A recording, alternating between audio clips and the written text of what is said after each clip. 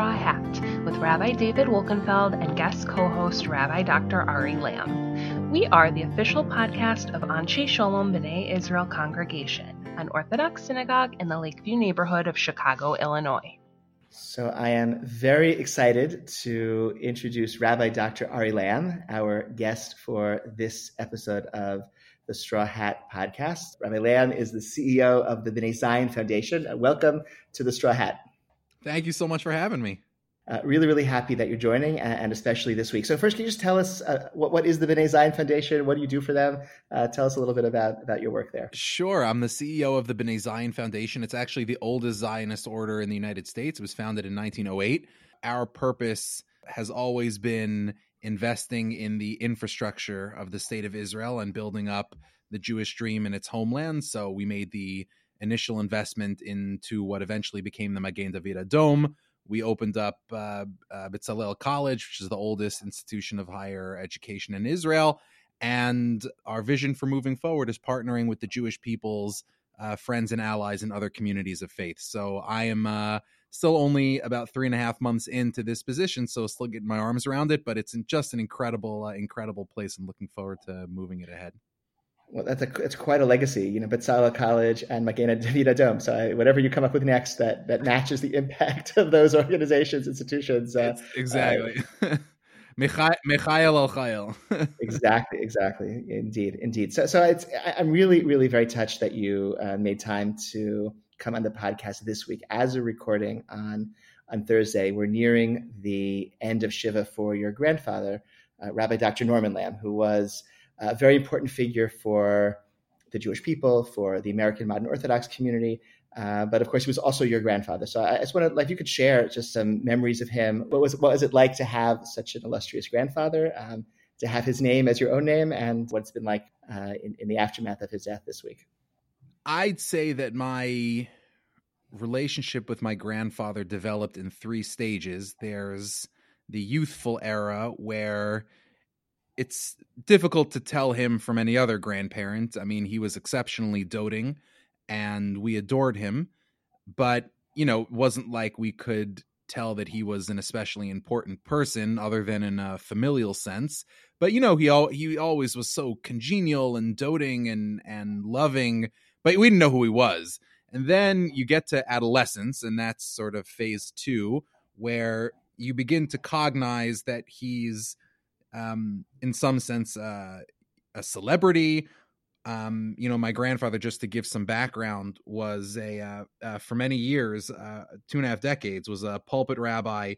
He began at Kilas Jeshurun, KJ, as a disciple of Rabbi Joseph Lookstein on the east side of Manhattan. Then he went to Springfield, Massachusetts, where he became the rabbi there. And then he was asked to become first the assistant rabbi and then the senior rabbi at the Jewish Center on the Upper West Side, the legendary crown jewel of the synagogues in the Upper West Side. And while he was there, he was already a towering figure within the ranks of Orthodox intelligentsia.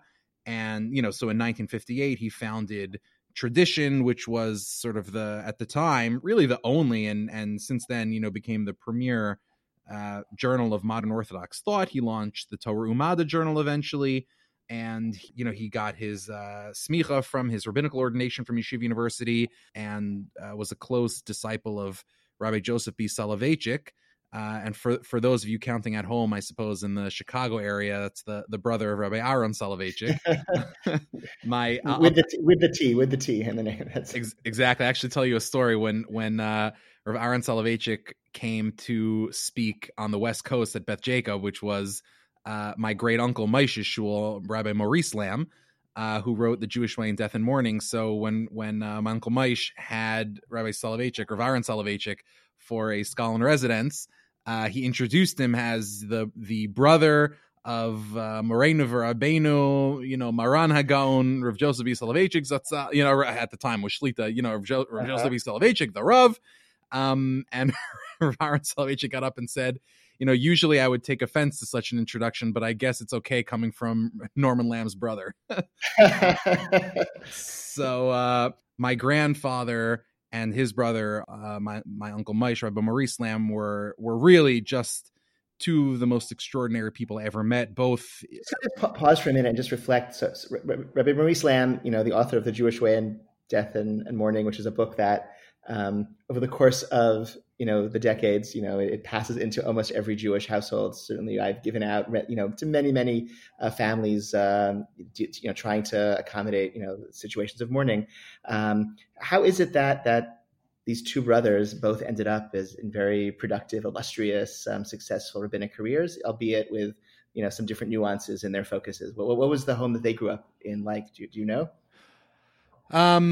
It was a classic Glitzianer home. They had two parents who were real, just lovely, salt of the earth people, Pashta Yidden, and it's hard to know what drove them both to such heights. Their grandfather was a man by the name of Rabbi Yoshua Balma, was the author of the halachic responsa Emek Halacha, and he was a halachic decider early in America of some renown. His nephew and son-in-law, my grandfather and Uncle Maish's uncle, is a man by the name of Rabbi Yosef Balma, who founded the Crown Heights Yeshiva in New York. And so, I suppose they were from a deeply rabbinic family. They cared very much about the community. And that sort of brings me back to my second stage of growing up with my grandfather, which is adolescence, where you kind of realize who he is and what he's accomplished, whether at the Jewish Center, as a public thinker, beginning in 1976 as the president of Yeshiva University. But, so you understand that he has some degree of notoriety, and you start to reap some of the benefits of it because, people treat you nicely, but none of the, and maybe even if people have outsized expectations for you, you don't really feel that burden because you're too young and you have plenty of time and people understand. So you sort of take it for granted, and it's truly a shame, but that's, I think, the way life goes. And then the third phase of my relationship with my grandfather is, I'd say near the end of high school, beginning when I began to study in yeshiva in Israel and then made my way back to Yeshiva University, where you realize who he is and how important and tremendous and extraordinary he is. And I said this to a friend the other day. It's sort of like when Mary Jane realizes that Peter Parker is Spider-Man, and you sort of go back over every single interaction you ever had with him. You're like, oh my God, that entire time he was a superhero. And, you start to re-examine every interaction you've ever had, and you almost have to relearn the history of your entire life over again, filling in all of your experiences with the knowledge that you now have of who this person is. And so, at that point in my spiritual development and intellectual development, it was just a mad dash to read as many of his books and writings as I could get my hands on. And eventually, when his sermons were digitized, in the beginning, my uncle, Rabbi Mark Dratch of the RCA, had them all to himself, as he likes to say. But eventually, when they became available, just devouring those, which were his true art and his true love, was, of top priority to me. And I began to learn with him very closely and study with him a great deal on a regular basis. And I finally, asked him to grant me rabbinical ordination, and he did. And that was perhaps the most special moment of my life.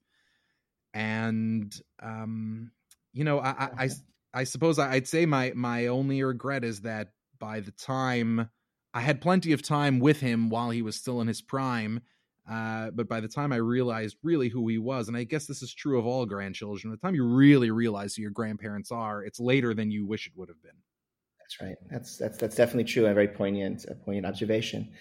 I want to say, just turn back to his drashot. I'm thinking about different rabbinic figures who excel in different genres of, there's like Rashi, the master of the short, pithy, comment, right? Right. Just the right number of words, no more, no less, right? And you have, others who, excel at great tshuvot, okay, and others who write, can just organize ideas into codes, right? Like the Rambam, right? Is an excellent organizer and conceptualizer of vast amounts of information. And the drasha, the sermon, as a distinct genre, as a particular like mode of forbidden creativity is something that it's interesting to think about. Certainly, your grandfather was known for that. I think the Jewish Center as a congregation is still known actually as a congregation where they care a great deal about the sermon as a form of scholarship, as an art form almost, that mixture of art and scholarship. And I think your grandfather is very much exemplary in that. And it's great that we have not just the published editions. We can actually go back and see on that digitized archive his handwritten emendations and corrections to the original typed sermons. It's such a wonderful, wonderful resource. Oh, I mean, it's the most magnificent source of contemporary Judaic thought that exists. And obviously I'm prejudiced, but he was yeah, I mean, this, and I don't think I'm alone in this assessment. He was the greatest orator of the 20th century, perhaps bar none, but certainly of the American Jewish scene, or of the Jewish scene globally. And he was not only a great orator, and there are many great speakers. Although, as my grandfather used to say about a particular person whose speaking abilities he admired, but whose content he was less than impressed by, he said he never has anything to say, but he says it beautifully. So, my grandfather wasn't only a great speaker, and it wasn't just that his content was rich and magnificent, but that he really thought from an artisan's perspective almost about the craft of drush, of homiletics. And I think perhaps his most indispensable piece of writing is an essay of his that he wrote called Notes of an Unrepentant Darshan, which you can get, you just type it into Google, you can get it for free online. And that's where he reflects on the art and science of composing sermons. And he has this wonderful line, which I'll never forget, where he says, and I think I'm getting the quote right, he says, if halacha is the science of Jewish religious life, then drush is its art, and aesthetics needs no apology in its claim to a rightful place in the sanctuary of Torah. It's one of my favorite lines that he's ever written. And he essentially asked the question. He says that what would life be without poetry? Poetry is the medium that humans have always used to express the most ineffable truths. You can write in prose about mitosis and about the theory of relativity and about any number of, about exogenous, shocks to the economy. You can write in prose about any number of mechanical things, but love, loneliness, loss, death, hope, those are the things that you require poetry for. And drush is the poetry of the Torah. It's really, that's a beautiful metaphor, image, and it speaks to something very true. I mean, I guess I give drashot. When we had a show that was open for big crowds, I used to give drashot once upon a time. And it's definitely, in that capacity, you want to say something that's interesting, that's compelling, that's important, but then you want to craft it in a way that works aesthetically. And so that's definitely its own art form, absolutely.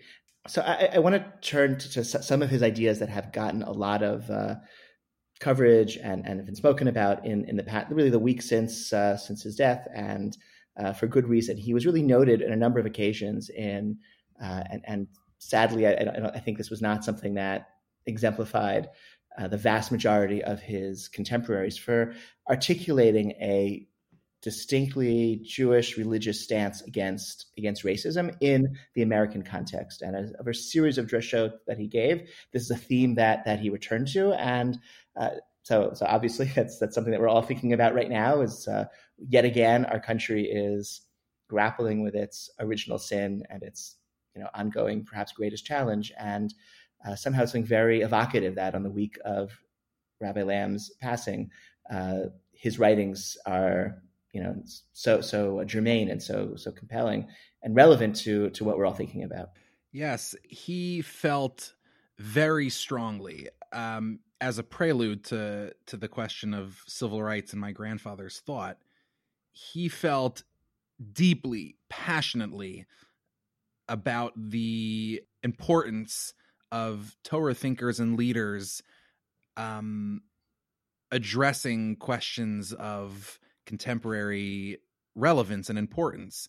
And, he has, again, and is, Notes of an Unrepentant Darshan is an explicit methodological reflection. But as far as I know, he only has one sermon of his. It's from 1970, and it's called Confessions of a Confused Rabbi. in which he actually doesn't even talk about anything in particular. It's purely a methodological reflection, and it's a response to a question that he had gotten after a sermon he had given 2 weeks before. And in it, he says, 2 weeks, he reveals, and I wouldn't have known this without having read the sermon. He refers to a sermon he gave 2 weeks before, which is a sermon of his that I love about ecology. And I actually didn't know that the week that he gave that sermon, which I happen to adore, that was the week of the Kent State shootings. And he did not address the Kent State shootings. And it was also the same, it was shortly after the Cambodian campaign began. He didn't address that either. And he begins his sermon for Parshas Bahar in 1970 by saying, 2 weeks ago, I spoke about ecology. And it was the Shabbos after the Cambodian campaign and the Kent shootings. And young people from the congregation met with me and asked me how come I did not, and they criticized me. He says, how come I did not address those issues? And he gives an entire sermon in which he lays out his thoughts about how, when, in what manner, and in what fashion rabbis should address contemporary politics and issues. And it is an absolute masterpiece. It's one of my favorite sermons, maybe my favorite sermon that he ever gave. And in it, he sort of begins at the very, very top by, laying out two extremes that he disagrees with. One is the question of politicization of the pulpit. And, he felt strongly that the Torah is much broader than politics. And so he has some sort of line, which I'm trying to remember verbatim, where he has some sort of line where he says a drasha can't sound like the editorial page of the New York Times with a couple of verses from the Torah tacked on. But he says at the same time, it's equally inconceivable to him that rabbis should sort of, keep politics out of the pulpit, because he says that's just a concession that the Torah is entirely irrelevant to the world. And to him, that was even more offensive than the idea that the pulpit might be politicized. And so, he then says, okay, there's obviously a massive gray area in between, but he was ferociously insistent that the Torah needed to be able to speak to contemporary issues. And he felt this from a very early age. I remember a sermon of his actually from 1952. It was just... You remember reading a sermon of his from 1952? Yeah. This wasn't a Back to the Future scenario. My DeLorean is safely parked in my garage. But I remember reading a sermon of his from 1952. I think it's either Vayetze or Vayishlach or Vayigash. It's one of those parashios, but it's basically right after the Korean War peace talks began. And he has this wonderful turn of phrase at the very opening of the drasha where he says, and again, I'm trying to remember the exact line, but it's something like, when the propaganda machines have ceased clattering and the partisan shouting has died down, that's when the Kol D'Mamadaka, the still small voice of religion, has to make its moral judgments and spiritual judgments known. And so he has this, he felt very strongly. The whole point of the Torah is that we believe, as a cardinal matter of faith, that the Torah is the greatest tradition of wisdom in the entirety of human civilization. And if you believe that, then it stands to reason by necessity that the world needs to hear from teachers of Torah. The more serious the teachers, the better. And if you believe that the Torah, that the Torah doesn't have anything to say about the great issues of the day, it's quite nearly heretical. And, it doesn't mean, therefore, that a Baal Torah, or rather a Ben Torah or a Bas Torah, needs to comment on every single thing that comes across his or her Twitter feed. That's certainly true. And it doesn't mean that the Torah, there's sort of like a one-to-one correspondence between Torah positions and political issues. But the idea that we should be, that not only we should be engaged with the world, but we have a moral responsibility, even when it makes us uncomfortable, and even if we'd rather not, to actually bring the traditions of which we are stewards out to the world, because the world needs us, and we're civilization's best hope as a people and as a tradition. I mean, that was a cardinal issue for my grandfather. So in the question of racism and civil rights, that was exceedingly important to him. And his particular take on it was, I think, fascinating. He particularly associated racism, and very few other things, by the way. If anything, I'd have to look through the drushes again, but my grandfather very explicitly associated racism specifically with the sin of idolatry. Wow. He thought that racism was a form of idolatry. He compared it several times to different elements of idolatry. So he has one sermon from, I want to say, 1964, where he compares the racism to the process of how racism worms its way into the human psyche, to the process by which the Jewish people made their peace with the Egel Hazahav, with the golden calf. In 1963, just after, I believe, the March on Washington with Martin Luther King, he gave a sermon where he compared racism to the sin of false weights and measures, which is tied by Chazal, by the rabbis, and by the Torah itself, by juxtaposition to idolatry. And the reason he felt that racism was tantamount to it was that he develops this idea that just like weights and measure, using false weights and measures, unlike adultery, with which the Torah juxtaposes it, adultery is a crime of passion, right? It's something that happens in the moment, and it's a matter of the heart. But to use false weights and measures, that requires premeditation, and it's cold and it's calculating, and that is a systematic crime or a systemic crime, much like idolatry. Idolatry requires a system of beliefs, and it's not something that just happens in the moment. It's something that requires a society that is baked into a society. And my grandfather felt that was precisely what racism was. And his particular take on it was actually most targeted at not sort of the objects of racism, but rather the white community in America. He felt very strongly, and this kind of goes to a larger dichotomy with which he was very taken. He refers to it several times in many other contexts in his sermons, between rights and responsibilities, right? So this is not his distinction, but the idea that the American system of democracy can sometimes be caricatured as being premised on rights, that we all have certain rights, and the Jewish tradition, and he felt that the American tradition rested on this as well, in its purest form, also imposed responsibilities upon each of us to treat other people in a certain way. And so that had two implications for him. He said, first of all, he felt that white Americans or non-Black Americans had a responsibility to stamp out the racism in their own hearts and communities. And he was ferocious about this. At the same time, because, again, he felt that stamping out racism was not a matter of one person's rights, but actually of our responsibilities, he also felt strongly that Jews had a responsibility to fight racism in the right way. And this is to go back to that sermon about the Confessions of a Confused Rabbi. One of the points that he makes is that he felt uncomfortable addressing the Kent State shooting. So he says, first of all, because he felt unsure about and the Cambodian campaign as well, because even though he had loudly and in his sermons opposed the Vietnam War, he was also a staunch anti-communist, and he also felt that communism was a form of atheism, and he felt that he wasn't sure that he knew enough, or that he had thought things through enough in order to address those two things. And he gives a couple of other reasons why he didn't want to address them. But the third one is because he questioned the priorities of many of the Jewish students who were involved in campus activism in the 60s.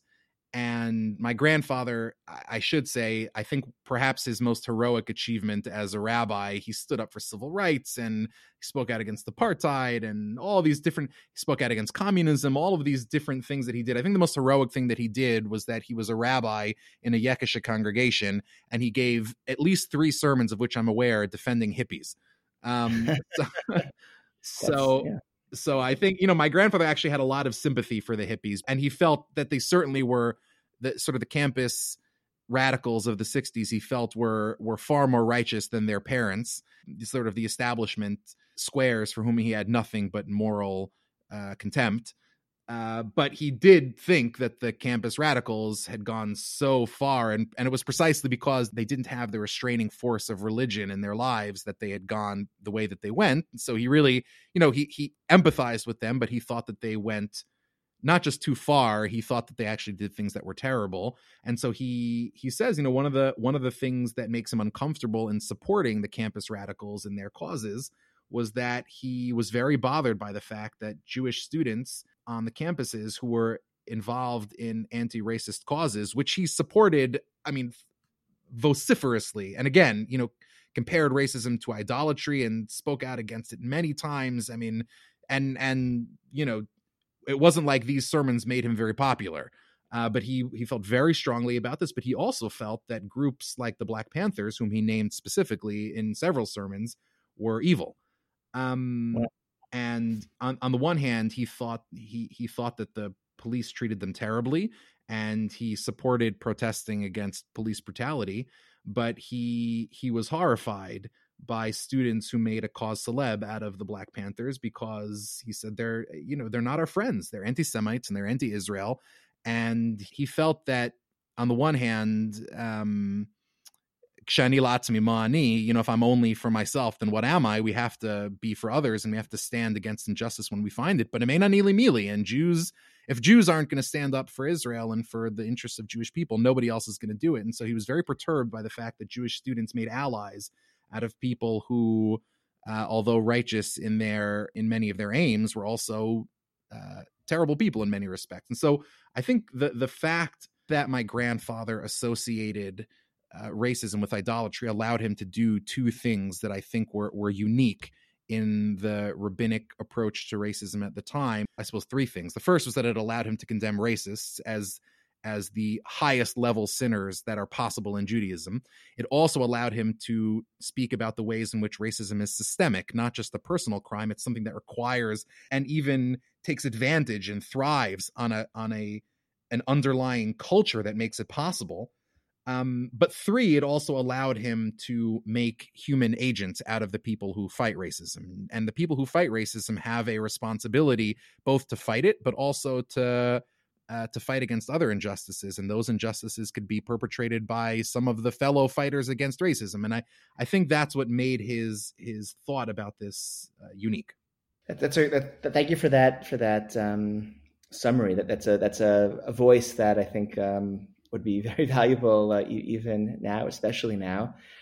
I heard a story of a rabbi who was once told, "Rabbi, I appreciated your sermon so much; it really inspired me."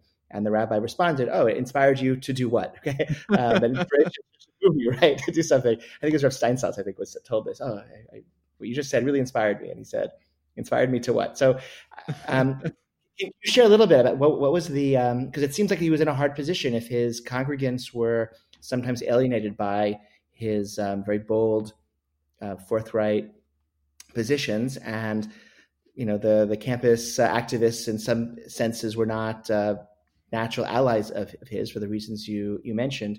Was he able to take those ideas, and did they have leverage in the world? Did they have impact in a way that you can discern? Yes. So it's funny, actually, in that very same sermon, which again, it's one of my favorites, Confessions of Confused Rabbi, he actually speaks directly to the students who asked him to speak about the Kent State shootings. And he said, I'm not sure that I agree with you.